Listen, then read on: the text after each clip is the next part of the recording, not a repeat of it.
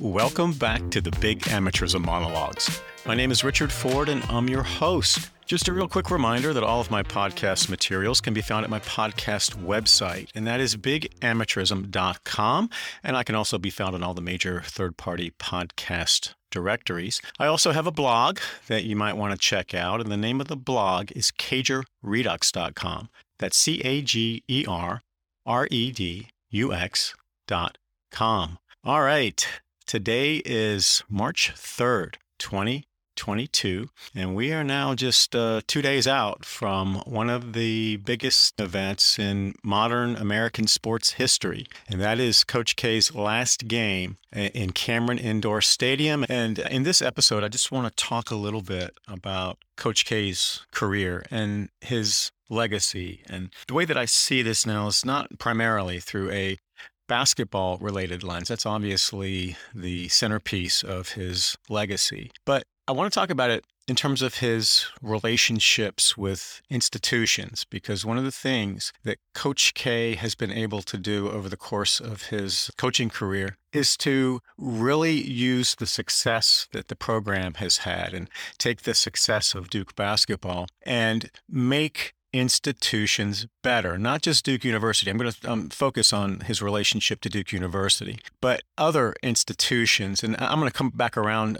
to that towards the end of the episode. But to get to that, I really want to talk a little bit about some big picture themes and some qualifications about what I have to say, because I'm not speaking for anybody. I'm speaking for myself. I don't have access to any revealed truths from the inner sanctum of Coach K's world or the Duke basketball world. I'm basing my observations on my personal experience and my life experience, and those include my connections to Duke University and Duke basketball. So I guess before I issue my caveats, I should give a little bit of background in my relationship to Durham, to Duke, and to Duke basketball. And I grew up in Durham, and I started going to Duke basketball games in 1967. And the Duke coach then was Vic Bubas, and Coach Bubas had an amazing run at Duke, and he was building what people at the time referred to as the UCLA of the East. And he had some incredible teams and went to the Final Four.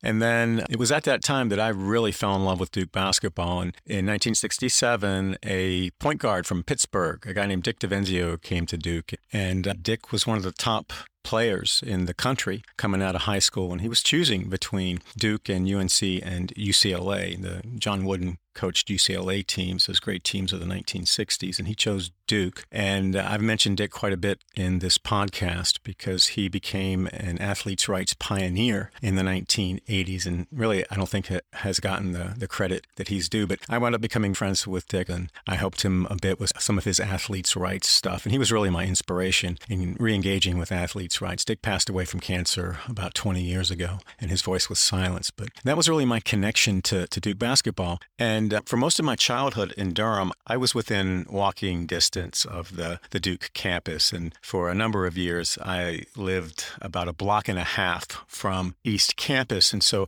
I just grew up literally in Duke's backyard. And I had some built-in Duke connections. My father went to Duke in the 1950s. And while he was there, he met my mother, who was a Durham native, and they got married and then spent most of their adult lives in Durham. And my dad had season tickets to Duke games back then. They weren't as difficult to come by as they are now.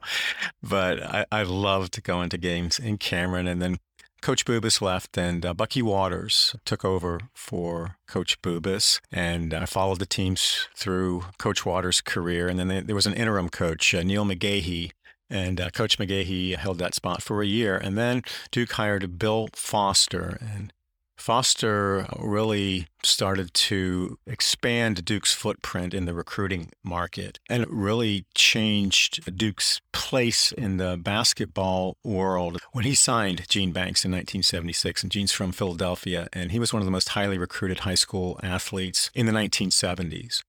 and everybody wanted him. And he's an amazing player, an amazing athlete. But the other thing that was really important about Gene is that he was the first true blue chip African American player that Duke had ever signed. They had a handful of African American players going back to the 1960s they were pretty good players, but nobody on the level of Banks. And it was a watershed event in Duke basketball history. And UNC had crossed that barrier in the 1960s, a decade earlier, when Coach Smith, Dean Smith, recruited and signed Charlie Scott, who was one of the best players in the history of the ACC. And he played in the mid to late 60s, and I got to see him play when Carolina came to Duke. But Gene was really important to Duke basketball in ways that went beyond what he added to an already very talented team. That was Mike Jaminski and Jim Spinarkle, and you had John Harrell and then Bob Bender. And then when Gene came in, he was joined by Kenny Denard, who was a phenomenal player as well, much better athlete than he got credit for. And he had a run in the NBA, and I just loved the way Kenny played. He was wide open,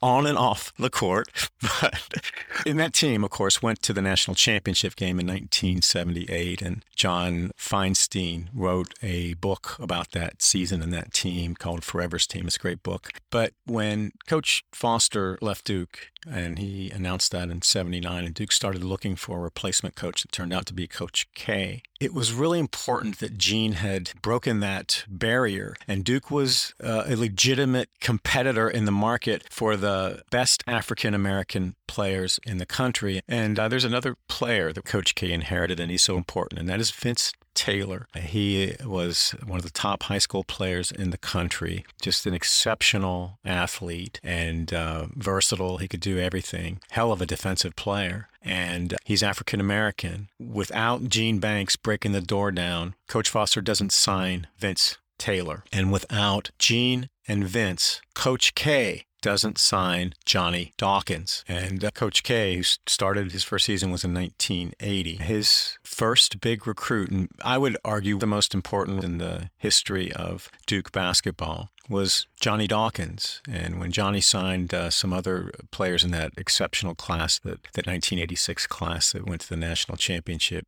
game, they wanted to play with Johnny, and no basketball player in their right mind wouldn't want to play with Johnny Dawkins. He was just a special, special player. And I'm not going to get into trying to compare players from different eras, but when I look back on that era, and the ACC was loaded, you had Ralph Sampson at UVA, you had Len Bias coming into the league at Maryland, you had James Worthy at UNC, you had a guy named Michael Jordan, I think you may have heard of him, at UNC, and Johnny was at that level. And I remember the first time I played against him when he came to campus after he signed. It was in the summer, and man, wow, it was just an experience. I honestly had not seen that kind of athleticism before. He had a unique kind of athleticism, and it wasn't just his quickness and his leaping ability. He always kept you off balance. He was almost impossible to defend. But when Johnny signed, you had other players like Mark Allery and Jay Billis and Bill Jackman from Nebraska and Weldon Williams from Chicago and David Henderson from North Carolina. They all fell in and became probably the most important recruiting class in Coach K's history, and there were just some exceptional players there. Mark Allery was one of the best players in the country and one of my favorite all-time Duke players. He was just so understated, but he was an exceptional athlete, and it was disguised because he was so smooth and he did so many things so well.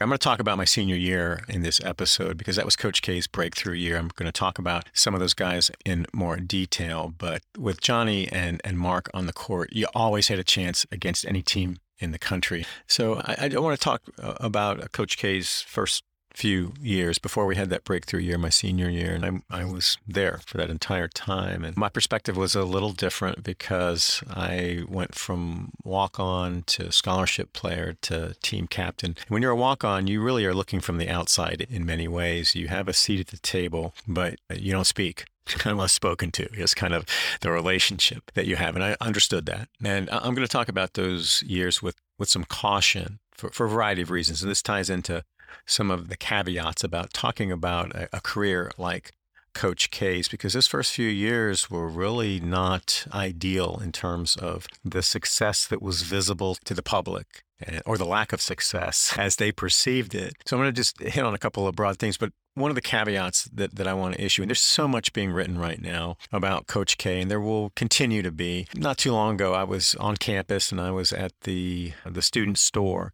And when you walk into the student store, there's this massive rack of books, Duke-related books, and there's really a cottage industry of books about Duke basketball from all perspectives. And I don't read most of those books. I've read a few, but I pretty much steer away from that whole genre, whether it's pumping up the program or criticizing the program or some of both. And over the years, I'll occasionally get a request. I'll get these calls or emails out of the blue from people who are writing books or doing work on Duke basketball, and we're asking for a quick quote, like when Coach K announced his retirement.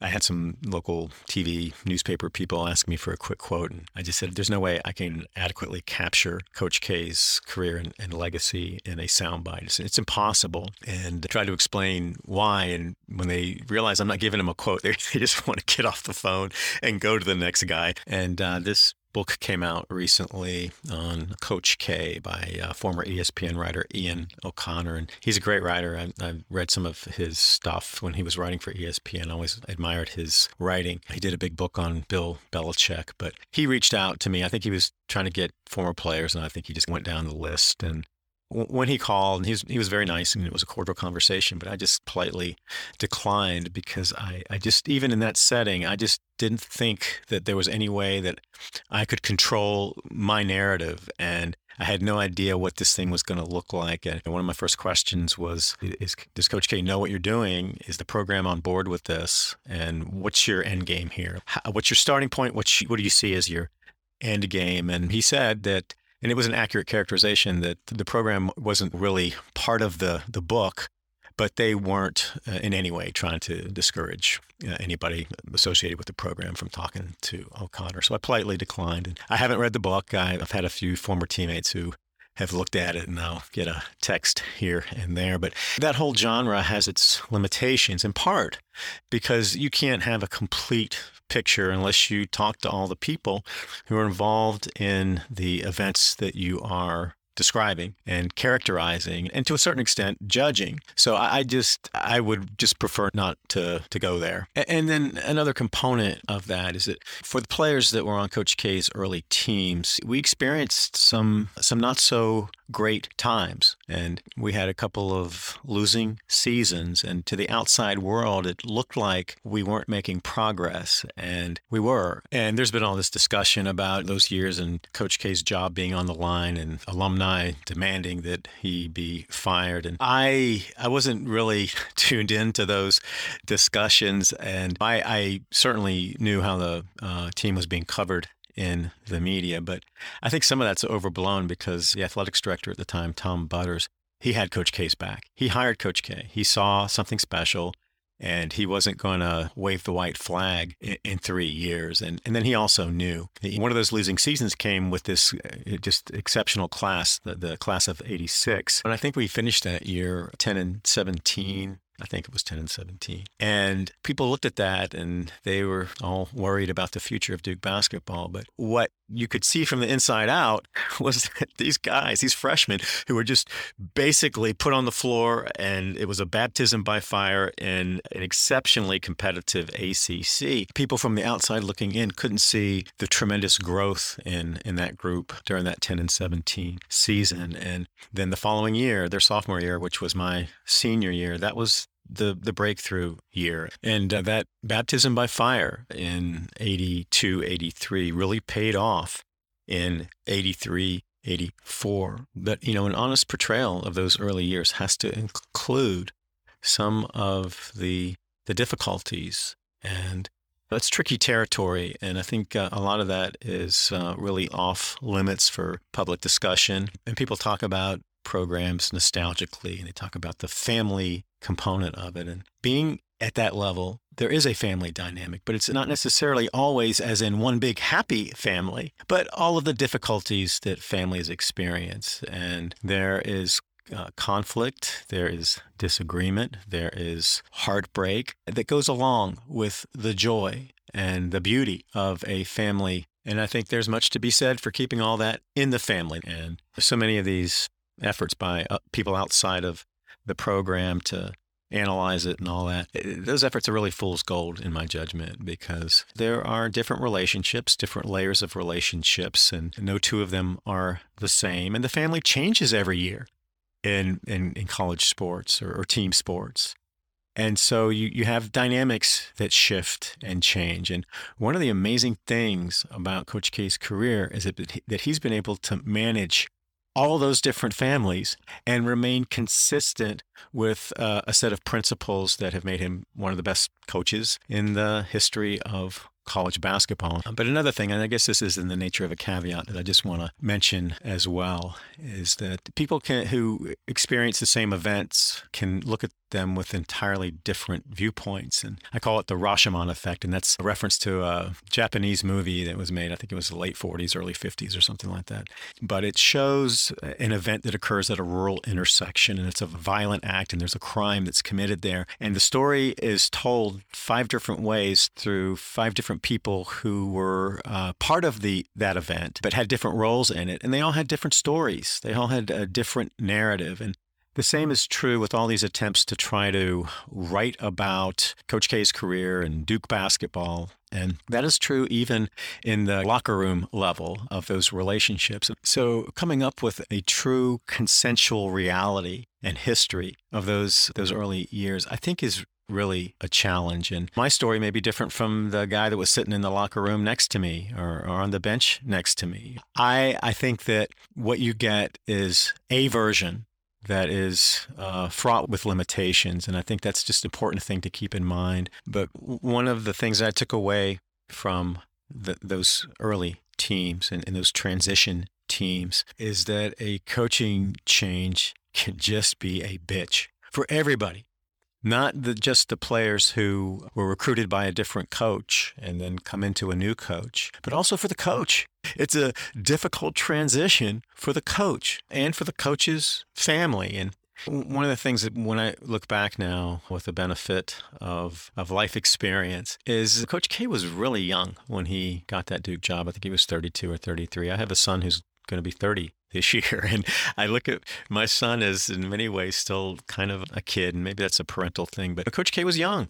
And he was going from West Point to Duke University, and those two environments could not be farther apart in terms of climate and culture and the kind of athletes that are drawn to those two environments. So Coach K inherited players that were in a different mold. So just some great players and phenomenal human beings. Just love those guys. But I would say with the exception of Gene Banks and Vince Taylor and probably Kenny Denard, from a basketball standpoint, Coach K wouldn't have recruited the other players that he inherited because they weren't suited to his system. And that's not a great fit when you have players who aren't suited to the new system. And I think a coach in that situation, and given the much different style of play that Coach K brought and the philosophy, man-to-man defense, team defense, and then motion offense, that was much different than the system that Bill Foster ran. And Foster recruited to his style of play and his tactical approach to the game. But if you're a new coach like that and a Coach K faced this decision, do you focus on putting your system into place regardless of the personnel that you inherited? Or do you alter your system to accommodate the personnel? And he chose the former. He said the system needs to be put into place. And with the style of play that he brought and the tactical approach, and remember, this was when we didn't have a shot clock or a three-point line. And that man-to-man, that team man-to-man system took years, really, to develop and then have a solid enough foundation that new players coming into it could learn quickly because you had a core of upperclassmen who really understood the nuances of team man-to-man defense. And it is much more complicated in real time than it looks when you're watching a game. And as the game has changed and the rules have changed, that type of man-to-man defense is harder to put into place, particularly with Coach K's model and the one and done. It's very difficult to keep a team defensive philosophy and continuity in that system. So he's had to make some adjustments with the rule changes and the roster instability that he's had for the last 10 years or so. But back then, it was a long-term commitment to putting in his particular style of play and his tactical philosophies. And Coach K made, I think, what history has revealed is the right choice. And he went with getting his system in place, even though he didn't have the personnel to run that system at the highest level. And the result of that was a couple of really bad losing seasons. And could he have tinkered with the system and tried to hide some of the weaknesses that were revealed in the context of his system, that were assets under Bill Foster's system, but were weaknesses in Coach K's system? Do you adjust your tactics and win a couple of more games? So if instead of going 10-17, we went 14-13,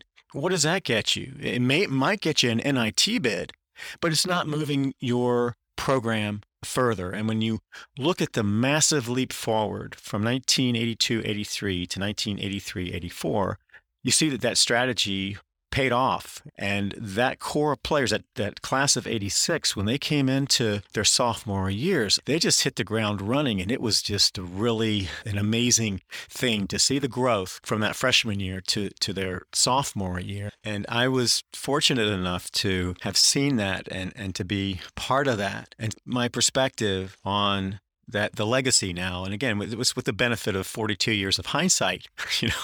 At the time, it was like this whirlwind, in the transition years. And now with the benefit of some gray hair, or no hair, in my case, I look back on that and see, that was the right decision for the progress of the program. And I'm going to talk a little bit more about that 83-84 season towards the end of the episode, just to get some things in the record. Because one of the things that's happened over time, over the decades, is that there's this unstated assumption that Duke basketball began in 1986 with that amazing class that went to the national championship game in 86. And that's an unfortunate narrative, because I think there's some important lessons to come from the early years. And I think that my senior year and then the year after that sort of get lost. But those were really important years in the transition. And so I want to speak to why I think that's the case in a little bit. But now I want to talk about some of the qualities that I believe have influenced the success in his career, and then his connection to institutions, because I think that's really the defining quality of Coach K's legacy, is that he's made institutions better. And I want to talk about that. And then also some of the circumstances that existed when he took the job in 1980 that aren't directly related to his teams and his coaching ability and Duke basketball per se, but they were important context for how Coach K and Duke University grew up together and influenced each other in this incredible trajectory upward, both for the institution and the program, and then for Coach K personally. And the ambitions of Duke University as they expressed themselves in the late 1970s and heading into the 80s, and the ambitions of Coach K really influenced each other, I think. And so I'll get to that in a second. But in talking about some of the qualities that have made Coach K great, I'm going to use an interesting template. And this just came to me recently because I've been going through some of my old stuff coming up on this historic game on Saturday. I've pulled out the boxes and looked through some of my old memorabilia. And among that memorabilia are my old playbooks. So every year we'd get this little folder, the little black or blue folder, and it's very small, and it has pages that are 9x6, and they are full of some really cool stuff. And we've got the rules of the motion offense and the man-to-man defense and some of the sets that we would use and some out-of-bounds plays and all that, and some motivational quotes that Coach K has used. But also in these books are scouting reports of our opponents. And I have scouting reports for some of the best players in the history of the college basketball in these notebooks. And I have a scouting report on Michael Jordan, the best player in the history of the game. And no, I'm not going to read it to you. It's top secret. And it's also a futile gesture. There's no such thing as a scouting report on Michael Jordan. There's no playbook or secret recipe to try to contain or stop the best player in the history of the game. He was just on another planet. But in these books, I was just going through one of them, and I don't know. I think this may be from my senior year. But in the rules of the motion offense, and they're not even rules, they're principles. And one of the things that I think people don't understand about Coach K's coaching philosophy, he's not teaching a bunch of plays. And a lot of coaches do that, and they overcoach. So the principles of the motion offense, they're not an offense. They are offense. And I'm looking at, there are 11 of them here. And again, on a very small page. They are principles. And they are the principles that apply across any system that a coach may run. And Coach K has very broad principles. And he's recruited players that are very good at playing at that conceptual level and being able to make plays without having a play drawn up. But I'm going to use some of these principles to really define at a personal level why Coach K has been so good for so long. And one of the basic principles of the motion offense is keep balance and spacing.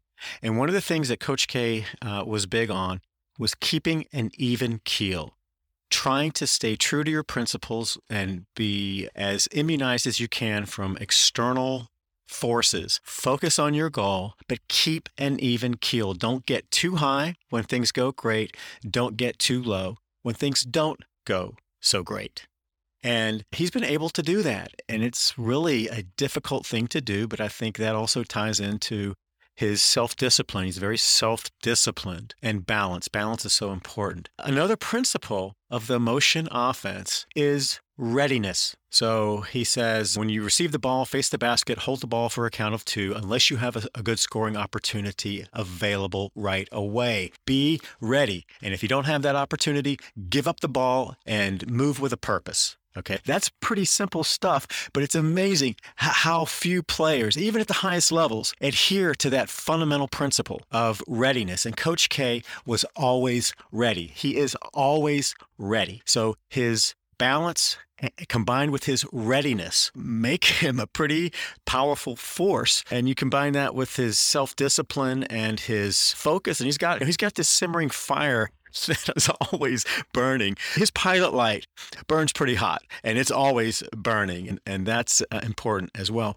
And then the next thing, I think this may be the most important. This is a rule of motion offense, and that is communicate. Basketball is a game of communication, and you don't really get a sense of this when you're watching a game on TV, and you would really have to be in an empty gym to understand how important and how powerful the communication is on the court all the time. Your task changes instantaneously as players move and the ball moves and your relationship to the ball changes. And the only way that you can play intelligent basketball, whether it's on the offensive side or the defensive side, is to communicate. And I think when I translate that principle to Coach K's personal strengths, that's, I think, across the board, whether you're talking to players from his early years, in the middle, the end, if you're talking to players who played on his Olympic teams, they would all say the same thing, and that communication is so important. And then another component of that communication was Coach K's ability to motivate. And I think that kind of pilot light really influences his motivational approach, but he also does that within this principle of keeping an even keel, keeping balance. And that's really a fine line there. And he has walked that perfectly for 42 years. And then another principle that is fundamental to the rules of offense. These aren't, again, they're called motion rules. This is offense, what I'm describing to you. This is the essence of offense in the game of basketball. But a part of that is purpose. Be purposeful. You move with a purpose. You don't just wander out on the court. In a similar vein, he talks about the use of the dribble. And Coach K was a point guard. But Coach K says you can dribble to bring the ball up the court, to improve a passing angle, take the ball to the basket, get balance on the floor, or get out of trouble. All those are purposeful. And if you're not dribbling for any of those purposes, then passing and let somebody else take the ball. But that goes to purpose, and know what you're doing, know why you're doing it, and then do it with a productive purpose. And that's how he approaches the game of basketball and his relationship to his players. And those principles at the interpersonal level, I think, and the combination of those principles, he has lived, and he's honed over his career. And the combination of those things in one person is exceptional. And then there's another quality there that's not in the motion offense. I guess it's implied in rules of offense. And that is adaptability. Adapt to the changing circumstances. And in a basketball game, the circumstances change with every dribble, every pass, every shot. And Coach K has just been brilliant in his adaptability. And you have to remember that the game of basketball has changed fundamentally since he started coaching in the 1970s. And that goes to the style of play, to the recruiting environment, to the importance of the sport of basketball, to institutional interests, and to the big-time college sports marketplace and the NCAA, to the fundamental rules changes that occurred in the 1980s with the addition of the three-point line and the shot clock. And then, of course, in the recruiting environment, and this important change, at least at the highest levels of recruiting, in 2005, when the NBA and the Players Association wanted to, I think, restrict the pipeline out of high school to try to protect their roster spots. And I understand that motivation because those roster spots are so hard to come by in the NBA. But this one and done rule, where you had to be 19 to be eligible for the NBA draft. And so you had the best talent coming out of high school having to land in college. And Coach K, because he was recruiting the best players, he wound up in that market.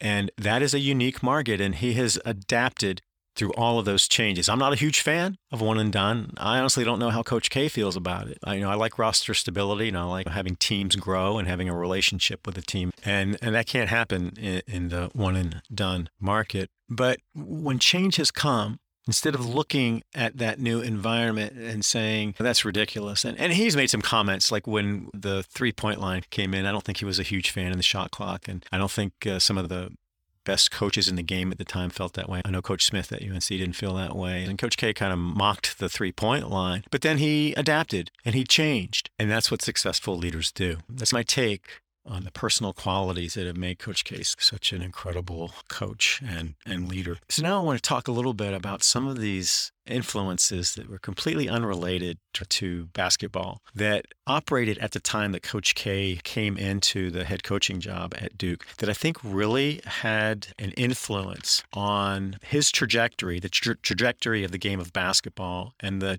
trajectory of Duke University. So let me start with the sports-related issues, and then I'm going to hit on two institutional issues. One is specific to Duke, one is more broadly applied to higher education. But remember that in 1979, ESPN launched, and that was a transformative event in college sports, and the exposure opportunities that were available through cable were really untapped and unlimited. And it took ESPN a little while to kind of get its programming online, and it had a contract for the NCAA basketball tournament, the men's basketball tournament, what is now known as March Madness, starting in 1980. So they were really progressive on college basketball at the time. And that coincided with the Board of Regents era. Remember the Supreme Court case in which powerful football interests sued the NCAA to strike down the NCAA's monopoly over televised football. That injunction, the initial lawsuit was filed in 1981, and the district court injunction went into effect in 1981. And then in 1984, the U.S. Supreme Court, in the 7-2 decision, found that the NCAA was violating antitrust laws and struck down its monopoly on televised football and left to the free markets the future of college football. And that was a fundamental transformation in the college sports marketplace. And why that's important for Coach K and for the game of basketball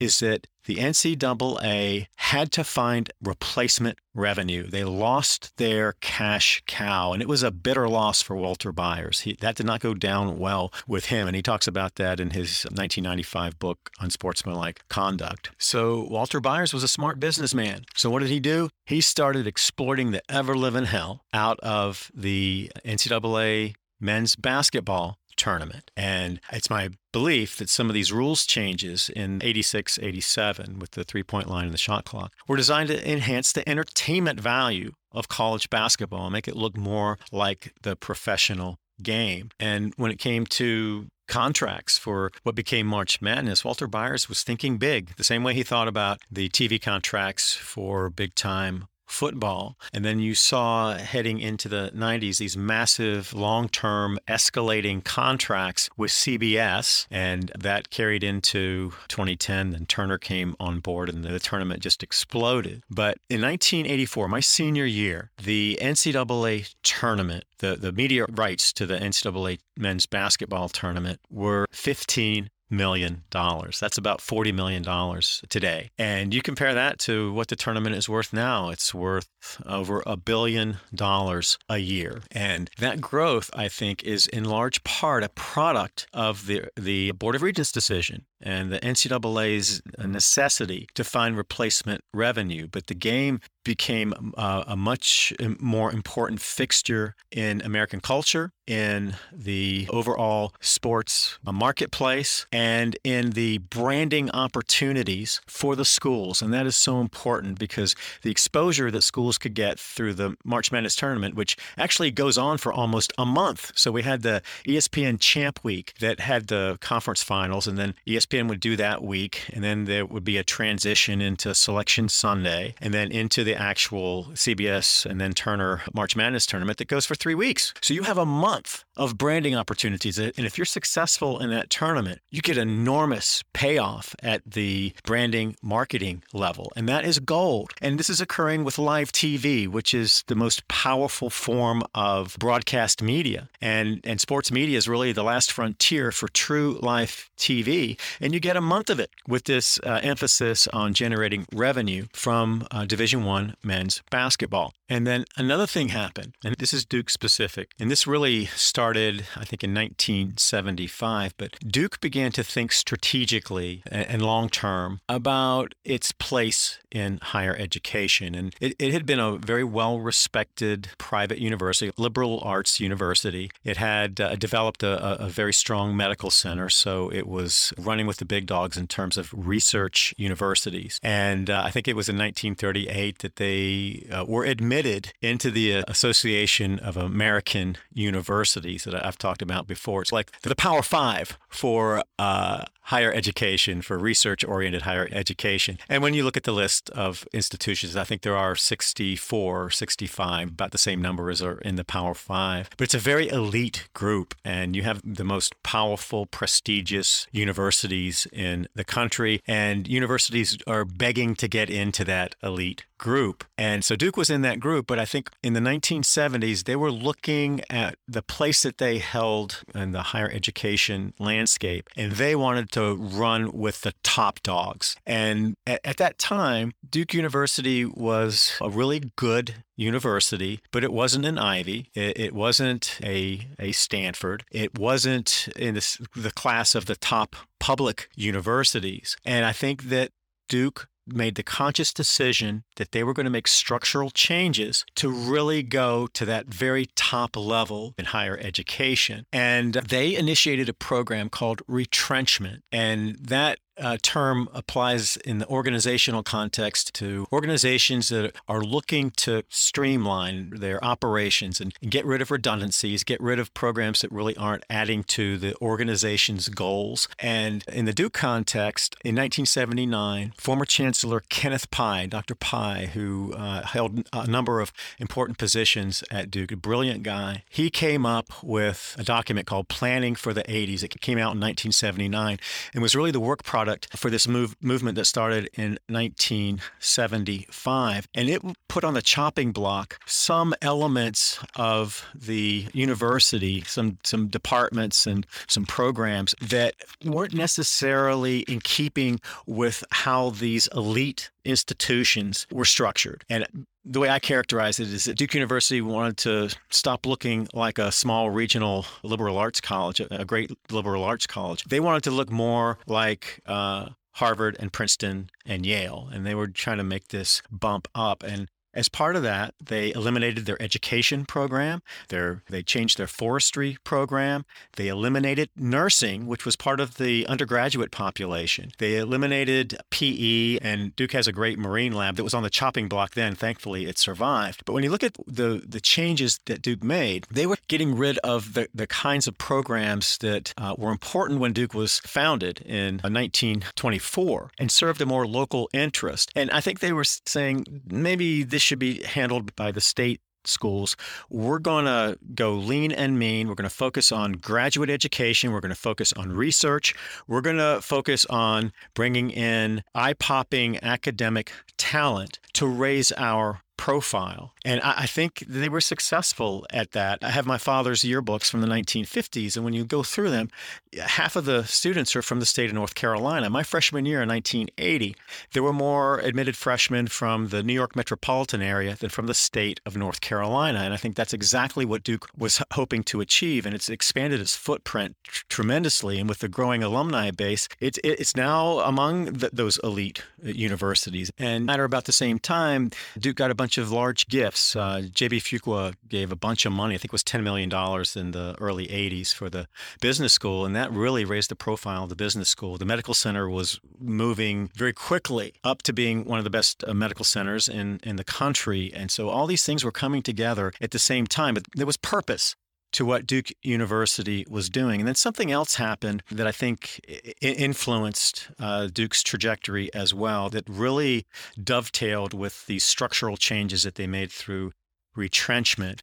And that is that in 1983, U.S. News & World Report started ranking universities. And all these university leaders will look you in the face and deny that they look at or care about the rankings. And that's just BS. It's total BS.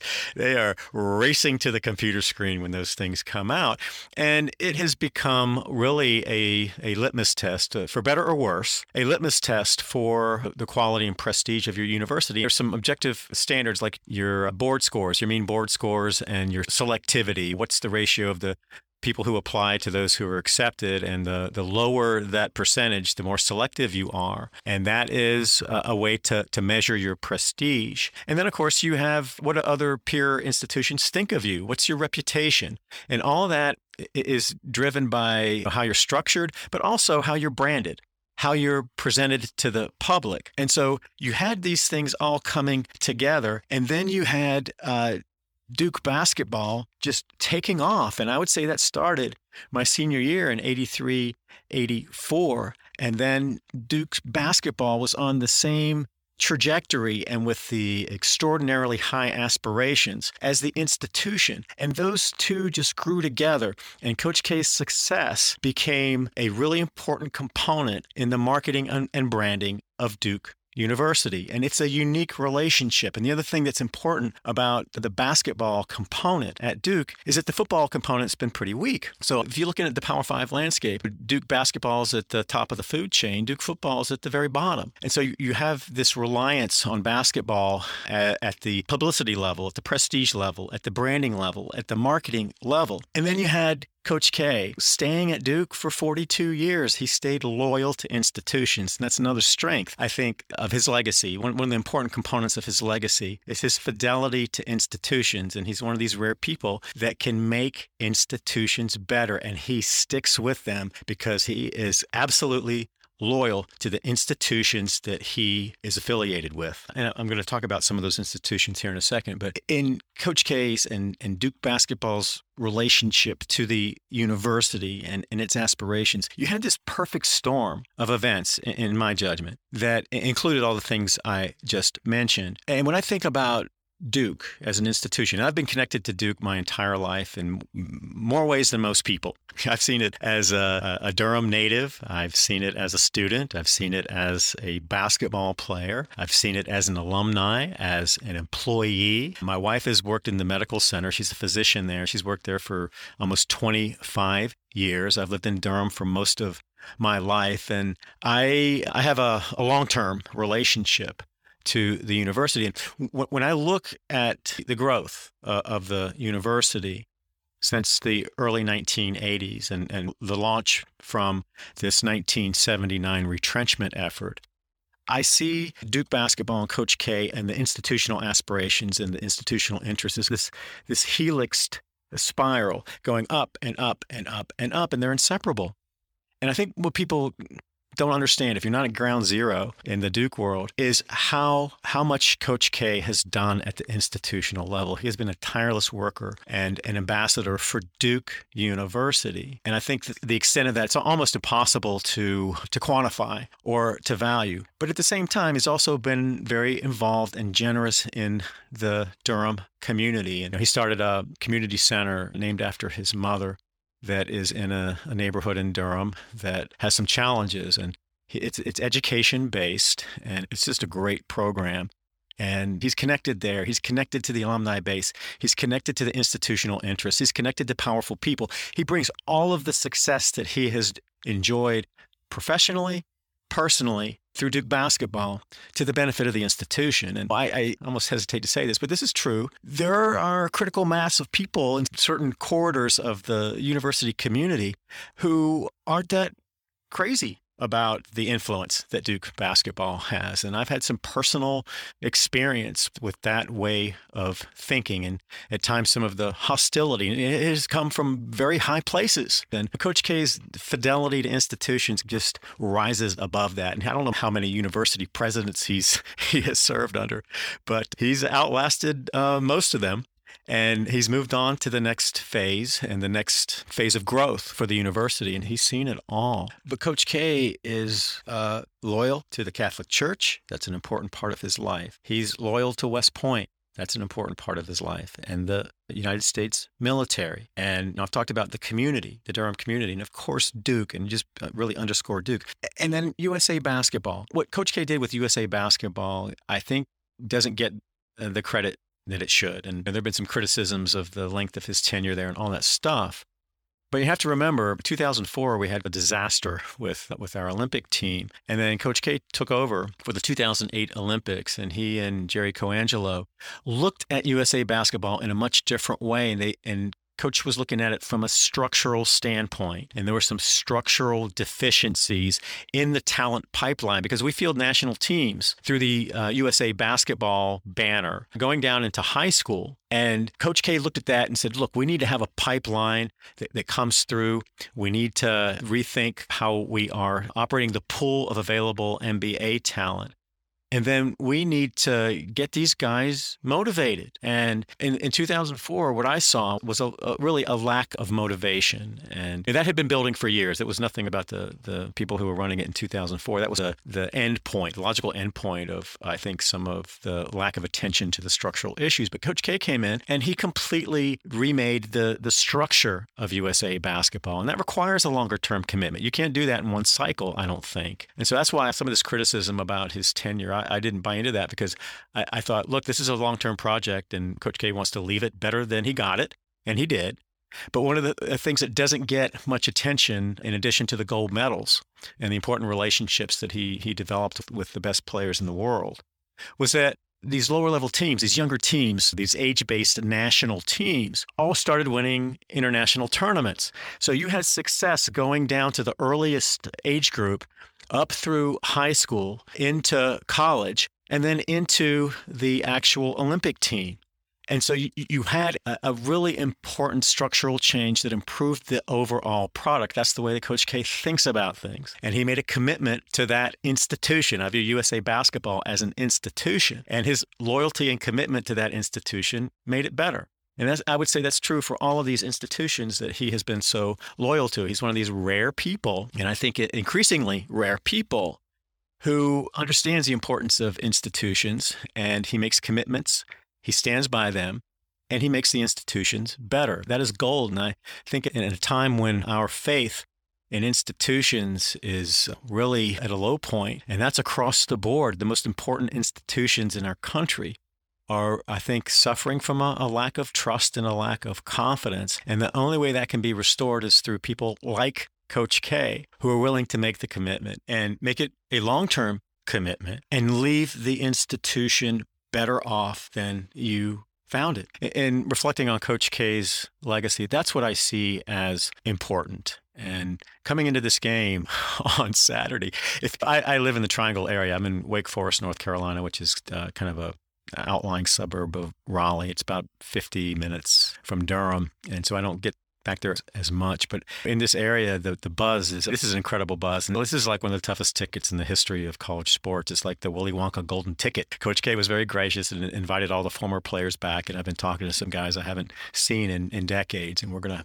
have a good time and all that. But I can promise you that all the qualities that I just listed that have made Coach K the best college coach in the history of the game are going to be on full display in the way that he gets this team ready for this game. He is not going to be pulled away. He is focused on this game. It's going to be a challenge for the kids. When I think about this game, I'm thinking, what's going on in the heads of the players? What's the space like in the locker room?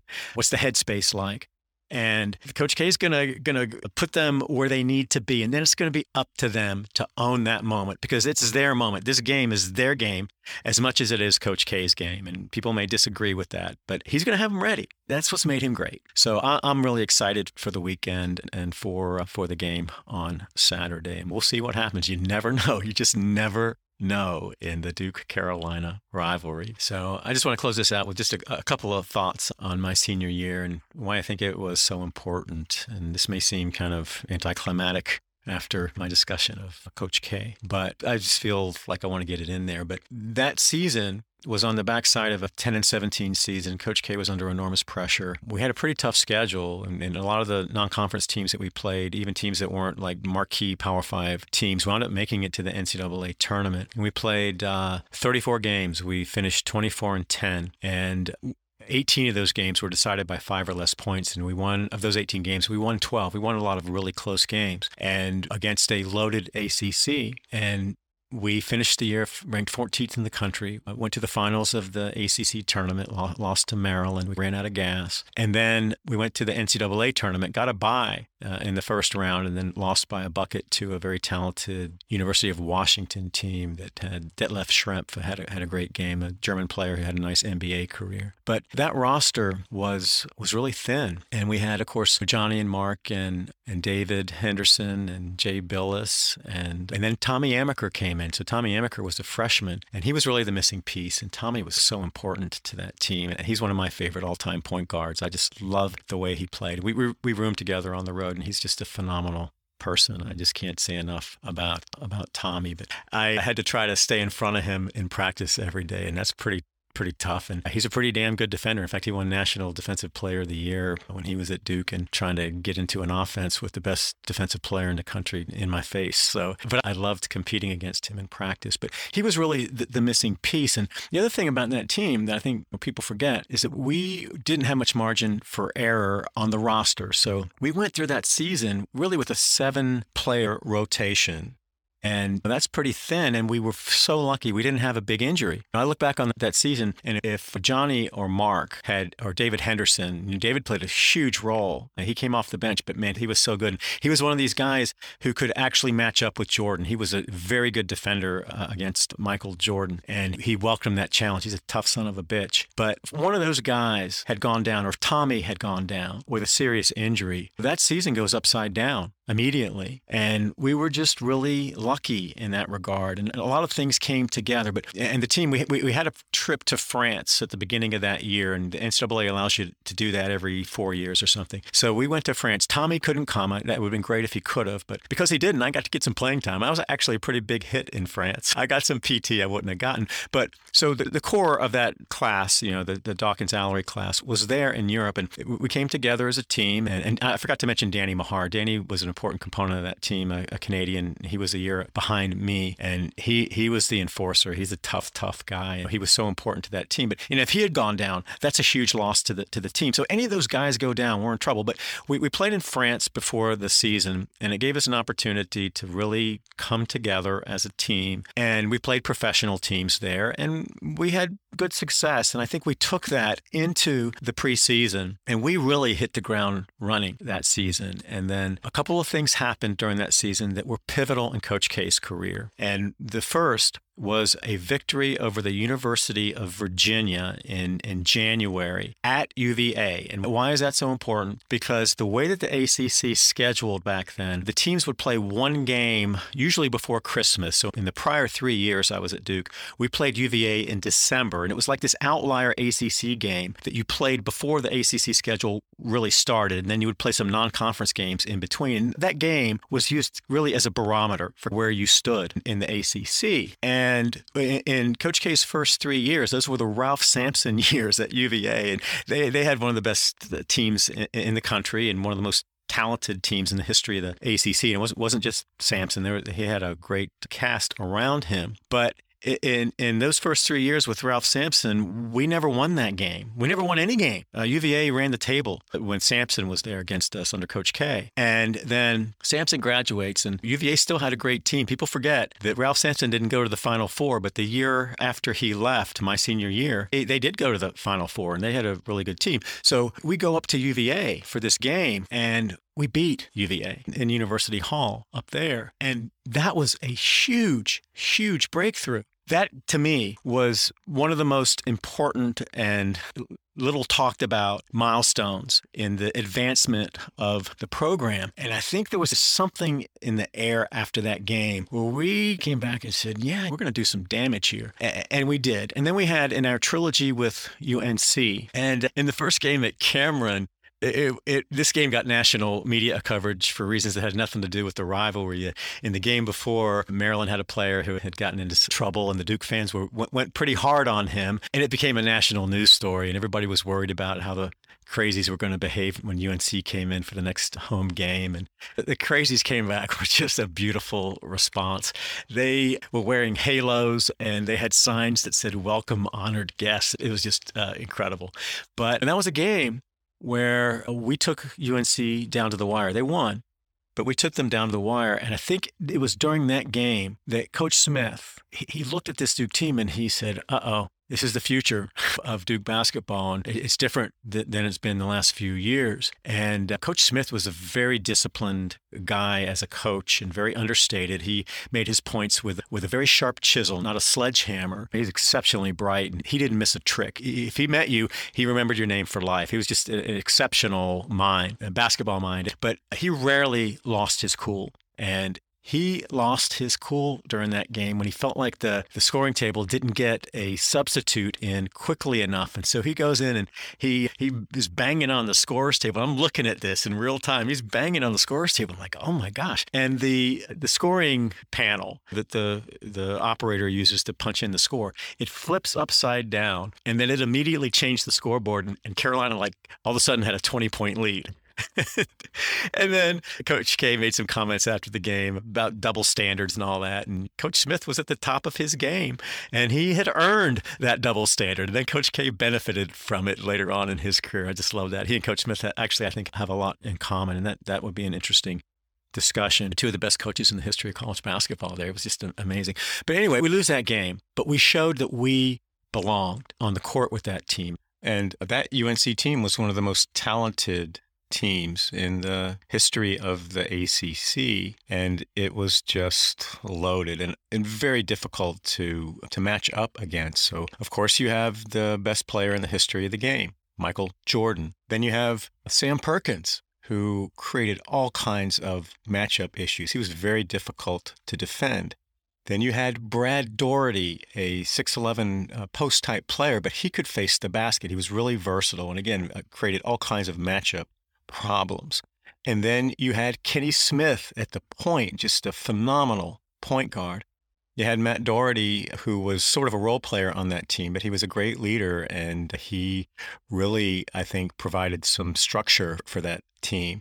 And then you had role players, most of whom were McDonald's All-Americans. So you were looking at a daunting task. And when you look at our roster next to the UNC roster and a kind of player-by-player down the list comparison, and then the matchups, you look at that on paper and say, this Duke team doesn't have a chance. And we weren't super big, but we had really tough players at the positions that looked like we had bad matchups. And Mark Allery, for example, he was an incredible defender, and he was able to match up with Sam Perkins. And Perkins was the essential ingredient in many ways when it came to exploiting matchups. And Mark really did a great job with Perkins. And so we matched up well with that UNC team, despite what appeared to be a real imbalance at the firepower level. Then the last game of the regular season, we played at UNC, and we lost in double overtime. And that was an instant classic game. And